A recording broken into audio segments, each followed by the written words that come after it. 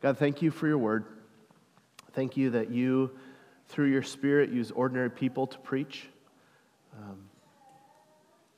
God, I am very aware right now in this moment that people need to hear from you more than me. So would you make that happen? Would you open our eyes to who we are as the people of God? And God, would you inspire us to live out even just a fraction of that? So I ask for your help. Speak through me or in spite of me, but speak, I pray, in Jesus' name. Amen. I love a good Cinderella story, and one of them that you'll probably hear a lot of because it's Super Bowl week coming up is that of Tom Brady. I love this picture. That's a picture of Tom Brady at the NFL Draft Combine some 25 years ago. Do you know he had like some of the worst measurables that you could possibly have? He ran like the slowest 40 time, like slower than most of the offensive linemen. And they're 300 pounds. Now, people almost universally agree Tom Brady is the best quarterback that's ever played in the NFL. Do you know that every single NFL team passed on him multiple times? He was pick number 199 in his draft. There were 7 other quarterbacks that were taken in front of him. He didn't even start all of the games his senior year in college. And so he was dismissed by most people, and yet he became the winningest Super Bowl winning quarterback. He's won 7 Super Bowls as a quarterback, and every single team that passed on him, if given a second chance, would have said, oh yeah, we'll take him. Or maybe you're not a sports guy. Maybe you just like the Cinderella story as the Cinderella story of the mistreated by her stepmother and stepsisters, forced to wait on them hand and foot, sleeping in a drafty attic with only little talking mice to keep you company, but then chosen by the prince of the land to be the princess. Rejected, but chosen. What is it about this fairy tale? What is it about this story that hits so deep within us? Is it perhaps that the Messiah was the stone that was rejected that became the cornerstone? The one that we should have seen coming but was universally rejected pretty much by his people, only to be the very foundation in which the people of God were built on from that time forward, so that now billions of people believe in him and serve him. Let me read for you 1 Peter chapter 2, starting in verse 4. As you come to him, a living stone rejected by men, but in the sight of God chosen and precious, you yourselves, like living stones, are being built up as a spiritual house, to be a holy priesthood, to offer spiritual sacrifices acceptable to God through Jesus Christ. For it stands in Scripture, behold, I am laying in Zion a stone, a cornerstone, chosen and precious, and whoever believes in him will not be put to shame. So the honor is for you who believe, but for those who do not believe, the stone that the builders rejected has become the cornerstone, and a stone of stumbling and a rock of offense. They stumble because they disobey the word as they were destined to do. But you are a chosen race, a royal priesthood, a holy nation, a people for his own possession, that you may proclaim the excellencies of him who called you out of darkness into his marvelous light. Once you were not a people, but now you are God's people. Once you had not received mercy, but now you have received mercy. Beloved, I urge you as sojourners and exiles to abstain from the passions of the flesh, which wage war against your soul. Keep your conduct among the Gentiles honorable, so that when they speak against you as evildoers, they may see your good deeds and glorify God on the day of visitation. Church, do you know who you are? You are the people of God. You are a new temple, a new race, a kingly priesthood, a holy and chosen nation that now reflects God to a watching world. Just as Christians sometimes forget who they are in Christ, I think churches from time to time forget who we all are, or all y'all are in Christ. I checked with Derek on that. That's the plural, I guess, all y'all. So when I read a passage like this, it renews my hope. And it reminds me what I'm trying to give my life to, is to see the people of God flourish and thrive, that we might have a witness like this in a world. Now, I'm going to unpack all of these different metaphors of what the church is, but I really have one goal: to live up to our high and holy calling as the church, the people of God. And I think it's summarized for us in 2 words: worship and witness. Can you say those with me? Worship, witness. All right, good job. If you forget everything else I say, remember those 2 words: worship and witness. We are called to worship God and to bear witness to His goodness in a way where the watching world sees us. Our identity as God's people begins with Jesus, who we're told is a living stone rejected by men, but in the sight of God, chosen and precious. The cornerstone on which everything else is built. Now, a cornerstone is an important part of ancient architecture. It's the foundational stone in a building. It is set, and then the entire structure of the rest of the building is built off of it. And so if the cornerstone isn't square, or if the cornerstone is shoddy in every way, then the entire building is going to be skewed. You don't mess around in choosing the cornerstone. You find the very best, because everything else has to be built on it or to fit around it. Do you see the irony here? Jesus, the living stone, the Messiah, was rejected by men, but chosen by God. The foundation, the cornerstone on which the church is built, Jesus was rejected by the people who should have recognized him. He was rejected by the ones who were waiting for him to come. They should have welcomed him, but they rejected him. But God, seeing who he is, God choosing and loving him, chooses him to become the foundation for an entirely new people to be built, the church. This is why one of the most common names for a church in the 19th and 20th century is Cornerstone Community Church. You've probably seen one before, or Cornerstone Church in some way. It's a name that acknowledges that Jesus is the foundation of everything that we say and do. He is our rock. He is our cornerstone. Even Rock Hill kind of plays into this a little bit, right? That Jesus is the one, the foundation, the rock in which the church is built. And isn't it interesting that Peter is the one claiming this? Peter, the rock in which I will build my church, is actually the one saying, no, Jesus is the cornerstone on which the entire church will be built. But this stone and rock analogy has another dimension to it as well.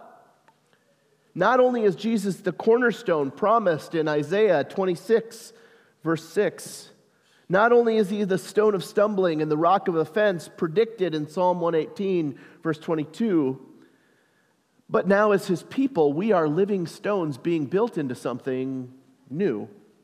He is the living stone, but we are also living stones that we're told being built up as a spiritual house, to be a holy priesthood, to offer spiritual sacrifices acceptable to God through Jesus Christ. Now, what in the world is he talking about here?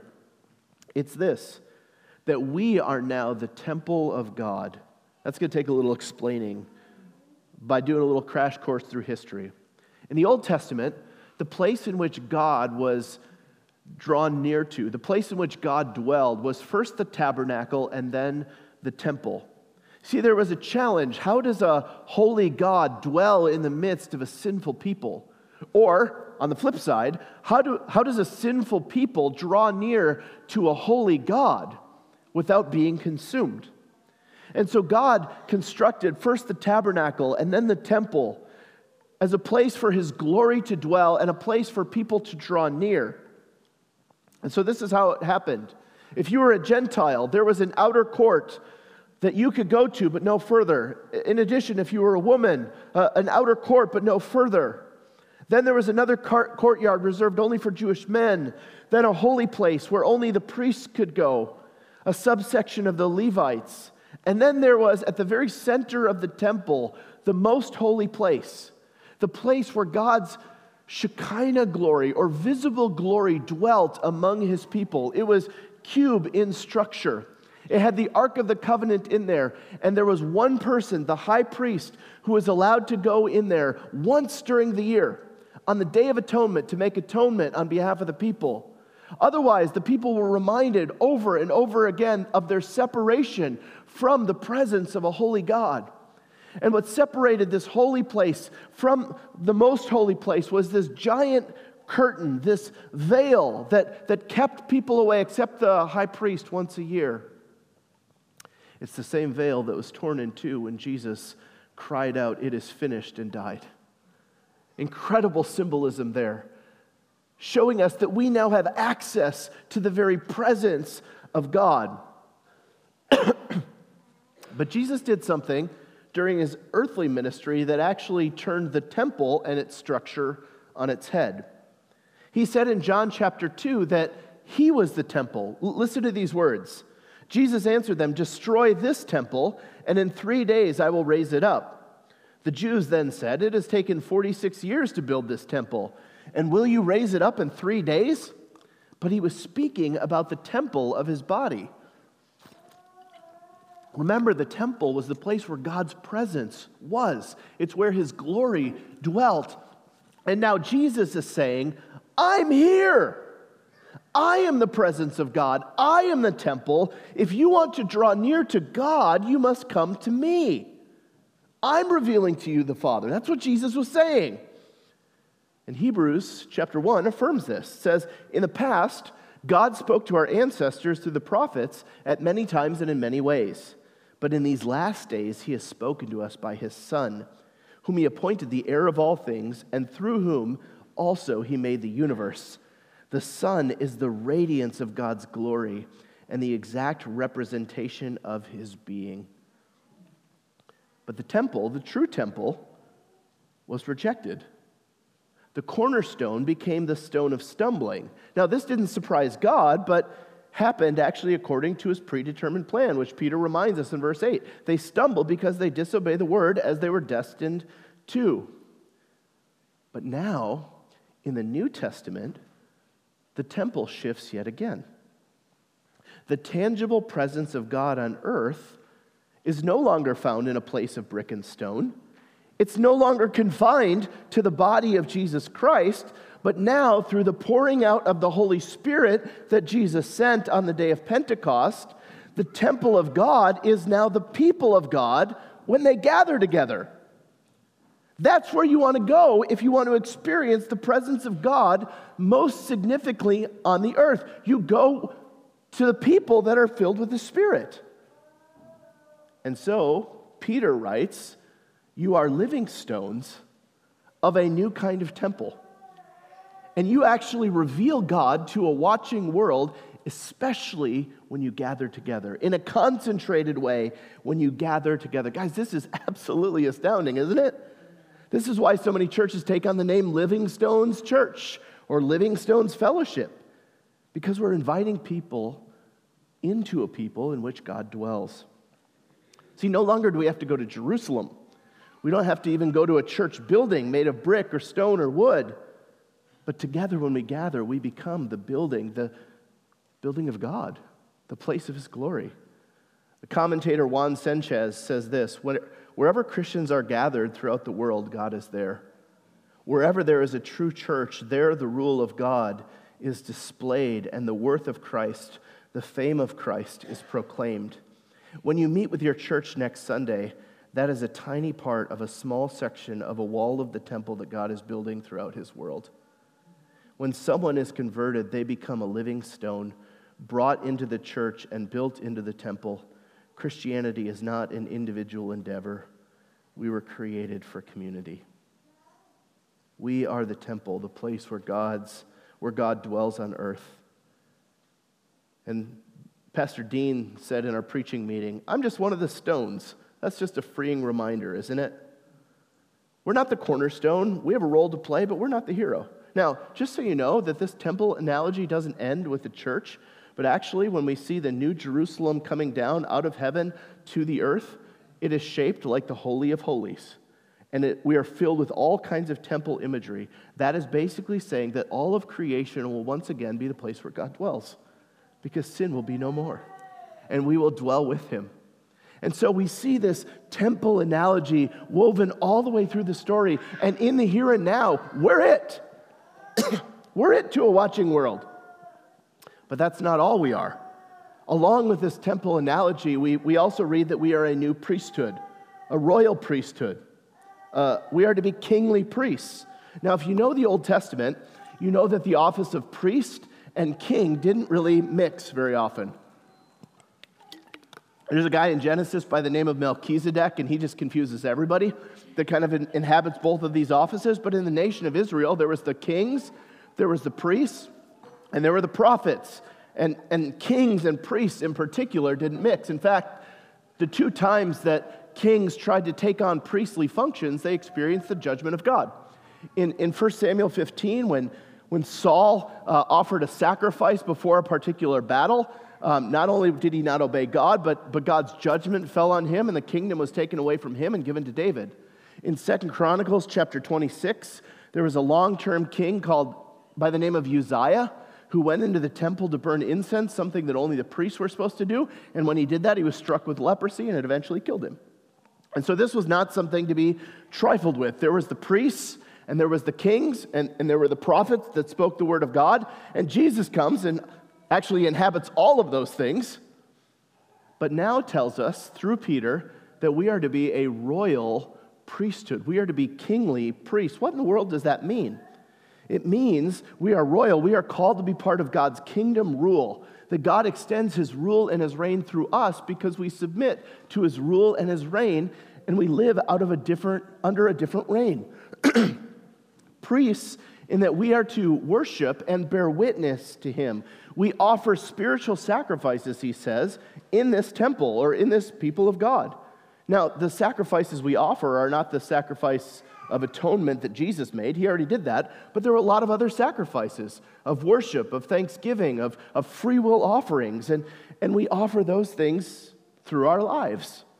Not only that, but we serve as witnesses or mediators to a watching world. We reveal to them what God is like, and we speak of his goodness to them. Now, to make this more plain, the way that the people in this world are to know what God is like is to look at God's people. Now, we know Israel's history. They failed miserably at this. Church, how are we doing? Ooh, mixed bag, isn't it? It's a mixed bag. Now, there's grace for that. And yet, God brought judgment on Israel because the picture that they showed the surrounding nations was not what God was like, but rather they became like all of the other nations of the earth. Now the church is to be the people of God, called out to serve as intermediaries, to be royal priests to a watching world. And sometimes we reflect the very people that we're to show a different way to. It's tragic, isn't it? We forget who we are. Because we are a royal priesthood, the way that people in the world encounter the rule and the reign of God is through observing our lives together and our invitation to them. So we are God's temple. We are royal priests. What else? We are his people, and that's said in three different ways, three different metaphors. A new race, chosen race, a new nation, and a new people. You're a chosen race, a royal priesthood, a holy nation, a people for his own possession, that you may proclaim the excellencies of him who called you out of darkness into his marvelous light. If you know the Old Testament, you know that it was the Jewish people, the people of Abraham, Isaac, and Jacob that were God's chosen people.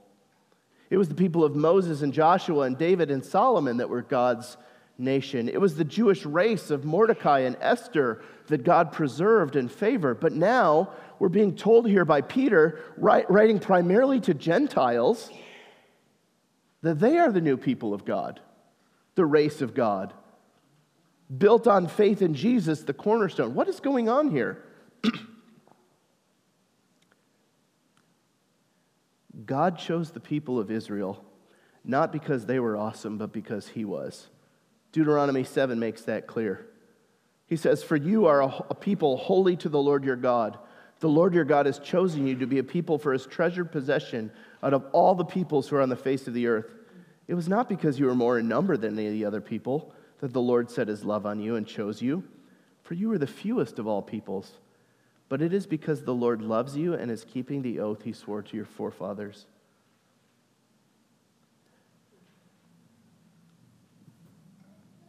God loved them because he chose to love them, and now God loves us because he chooses to love us. Keep that in mind if there's ever a temptation to feel haughty in your heart.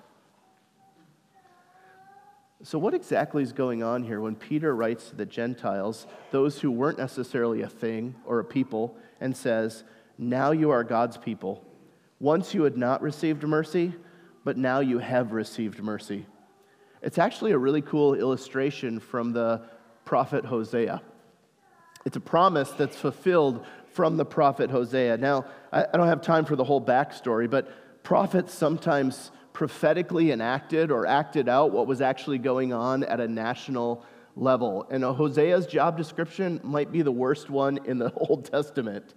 God called him to marry a woman named Gomer, who was a prostitute that he knew was going to continue to be unfaithful to him. And he was to love her and faithfully pursue her and reflect the kind of covenantal love toward her that God continued to show to his people, even though they acted like Gomer. And one of the things that happened is that Hosea's kids weren't even his kids. His second and his third born, he prophetically named Not My People and No Mercy. Now, that's not a great name choice if you're looking at a baby name book. But then God, through Hosea in chapter 2, verse 23, makes an incredible promise. Speaking to his kids, he says, and I will have mercy on no mercy, and I will say to not my people, you are my people, and she shall say, you are my God. Now we read, once you were not a people, but now you are God's people. Once you had not received mercy, but now you have received mercy. And you say, oh, that actually was about us. Those who weren't a people, those who many of us weren't even pursuing the Lord. He says, mine. You are mine. And I will show mercy to you. We are a chosen race, a people for his own possession, a holy nation. Let me tease out the implications of that just for a moment. Church, do you know that you are a new race? A chosen race. That's a pretty charged word these days, isn't it? Everybody has an opinion on race. It's Black History Month, and so we're going to see all the familiar battle lines like start. We'll learn some good history, and then we'll hear counterpoints and all these things. But if you don't believe that race is still charged, just listen to the discourse this month, and you'll realize it is. And yet Peter is speaking to the church, men and women of different races and ethnicities, and says, you are a chosen race. Do you see how radical that is? God's chosen race or people is now all of those who believe in Christ, not just ethnic Jews. What marks us in this race is that we believe in Jesus and our lives are being built on the cornerstone. Brothers and sisters, this kills once and for all any kind of racism within the church. And it doesn't mean that all racial distinctions are gone. It just means they're secondary. They don't matter all that much. We're family. And because we are a chosen race, the hostility that exists between one another being fully dealt with in Jesus' broken body and shed blood, so that if you need your pound of flesh, you already got it. Christianity provides the greatest hope in the world to eradicate racism.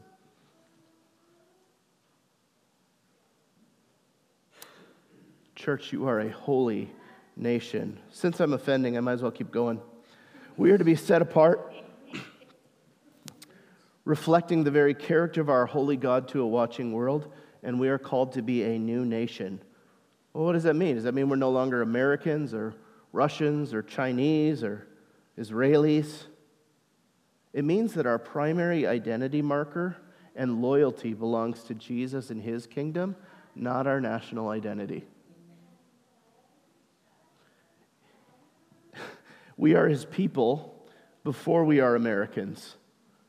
We are God's people before we're Palestinians or Israelis or Egyptians or Ukrainians or Russians or Chinese or French or fill in the blank. And because we are a holy nation, that means that our primary allegiance lies with Jesus, not our national identity. In fact, you have far more in common, many of you, with a Chinese Christian than you do many Americans. And that's beautiful.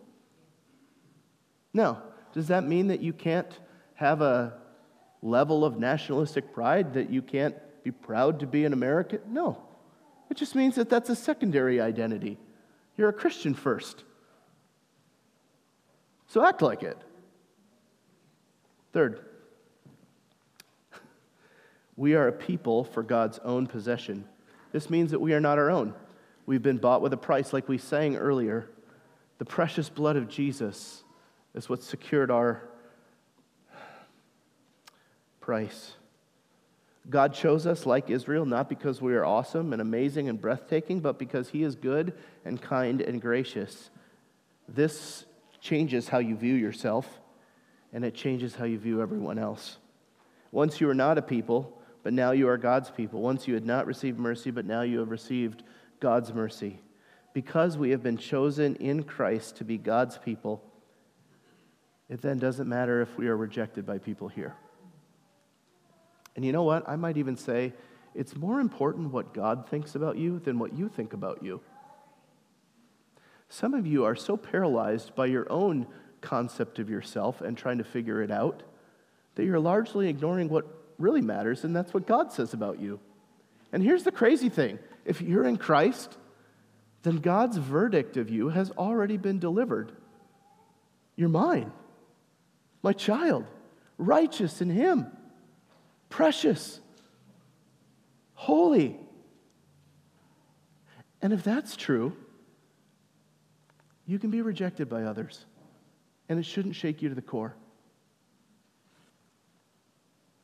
Now, remember how I said our purpose in this was getting back to two words, worship and witness?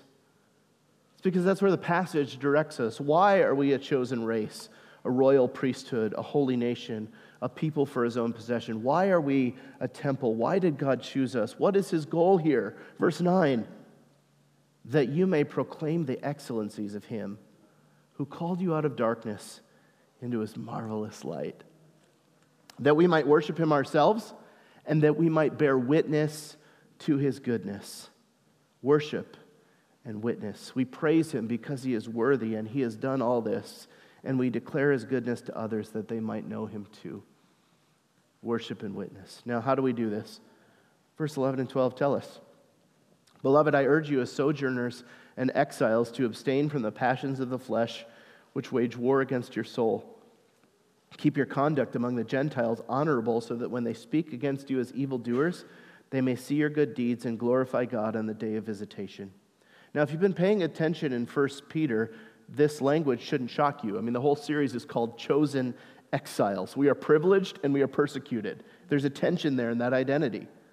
This is not our home, but we're told that we are exiles and sojourners here. Now, maybe modern equivalents to exiles and sojourners. An exile is one living in a land that is not their home. They are generally not there by choice. A modern-day equivalent might be that of a refugee. A sojourner is one traveling through a land not their home, one working in a land not their home. A modern equivalent might be a migrant. Does it change your perspective at all that instead of saying sojourners and exiles, it says beloved, migrants, and refugees? Abstain from the passions of the flesh. The implication in all these words are clear. This is not our home, somewhere else is. And so we must embrace this tension. We are chosen migrants. We are beloved refugees. This is who we are. And if we forget that, if we forget what our real home is and where it will give us the wrong posture toward the world today. See, as Christians, we're not to triumph over people with power. We're to faithfully serve and recognize where our real home and allegiance is. We don't have a perfect nation or home here, nor do we have to, because we have one in heaven, and it will one day come. Now, this doesn't cause us to withdraw, nor does it cause us to need to take over, but to make peace with being chosen, beloved exiles and sojourners here. In fact, the next few sections in 1 Peter are going to instruct us on how to live under ungodly authority, like governments or maybe family structures. It also helps us to understand in verse 11 and 12, what our battle is actually against. And it's not non-Christians, but instead the passions that wage war inside of us. Beloved, I urge you as migrants and refugees to abstain from the passions of the flesh, which wage war against your soul. There's an internal dimension and an external dimension here at war. We're at war within ourselves in conflicting desires, the desire to honor God and the desire to rebel against God and be our own masters. The passions of the flesh are simply the innate desires to not care about what God thinks, to do what we want, to be our own masters, to determine good and evil for ourselves. These are the desires that wage war in our soul and demand our allegiance, and we're to abstain from them. But externally, we also live in a hostile world. And he says, keep your conduct, verse 12, among the Gentiles honorable, so that when they speak against you as evildoers, they may see your good deeds and glorify God on the day of visitation. And so as royal priests, as a new nation, as a holy people, as a new race, we reflect our true King. We serve as declarers and displayers and delighters of this gospel and this new kingdom. We proclaim the excellencies of Him who called us out of darkness and into this marvelous light. This is who we are, and so this is what we do. But notice then that our worship and our witness is not just as individuals. We're not just sent out on our own to do all of this. We're set apart as the people of God to do this together. Our corporate worship and our corporate witness as God's people is one of our best apologetics that we can possibly have. The way that we love each other matters, and it demonstrates a different way to live. When we invite non-believers into our midst to hear us sing, He will hold me fast. He is worthy of our praise. He is faithful. He is good. Despite what we're walking through, it preaches in a way that I can't. There's a declarative nature to our songs that hint at a different kingdom and a hope in that kingdom. See, as we live together under the rule and reign of God, we show the watching world a different way to live. We love each other as Christ has loved us, even when we love our enemies and we serve them. We demonstrate a subversive kingdom that has overcome every other human kingdom that has ever existed.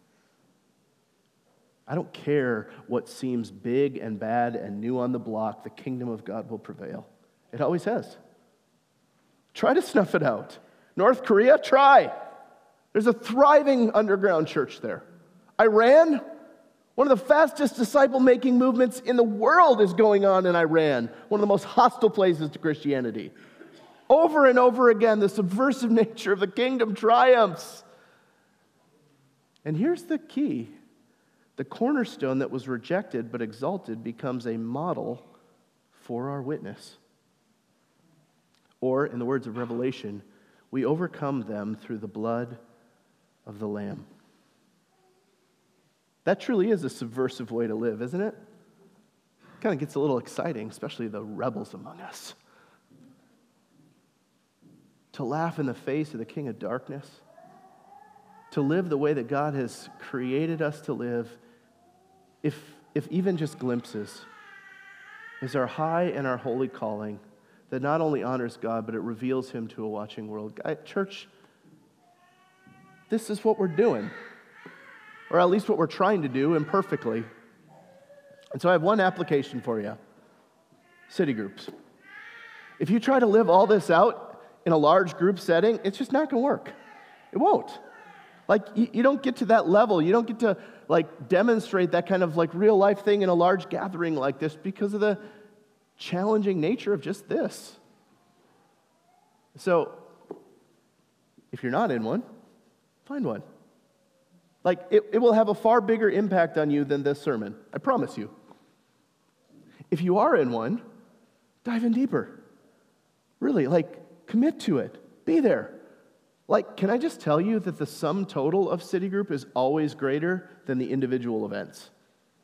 Like, there are some events where you're like, oh, that was great. There are some that are like, yeah, we did it. And yet the sum total, it's kind of like family and family gatherings. The sum total is so much greater. If God has stirred in you in any way a desire to lead one, oh, we'd love to help train you, disciple you toward that.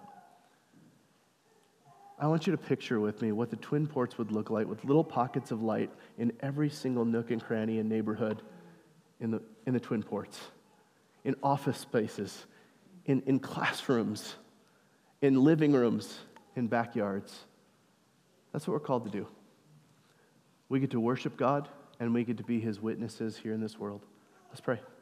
God, thank you for your word, for what it provokes us to, what it invites us to. Jesus, you are the cornerstone that was foolishly rejected, and yet the foundation on which everything is being built, and it's a good foundation. God, would you help us to even scratch the surface of this calling, that we might bring honor and glory to you and rejoice in the small little role that we get to play as just one stone in the building. Glorify yourself, we pray, in Jesus' name. Amen.